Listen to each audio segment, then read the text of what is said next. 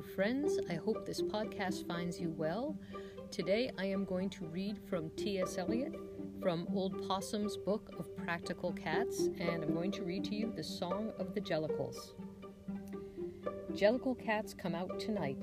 Jellicle cats come one and come all. The Jellicle moon is shining bright. Jellicles come to the Jellicle ball. Jellicle cats are black and white. Jellicle cats are rather small. Jellicle cats are merry and bright, and pleasant to hear when they caterwaul. Jellicle cats have cheerful faces. Jellicle cats have bright black eyes. They like to practice their airs and graces, and wait for the Jellicle moon to rise. Jellicle cats develop slowly. Jellicle cats are not very big. Jellicle cats are roly-poly.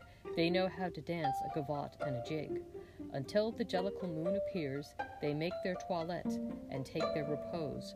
Jellicles wash behind their ears. Jellicles dry between their toes. Jellicle cats are white and black. Jellicle cats are of moderate size. Jellicles jump like a jumping jack. Jellicle cats have moonlit eyes. They're quiet enough in the morning hours. They're quiet enough in the afternoon, reserving their terpsichorean powers to dance by the light of the Jellicle moon. Jellicle cats are black and white. Jellicle cats, as I said, are small. If it happens to be a stormy night, they will practice a caper or two in the hall. If it happens to be the sun is shining bright, you would say they have nothing to do at all. They are resting and saving themselves to be right for the Jellicle moon and the Jellicle ball.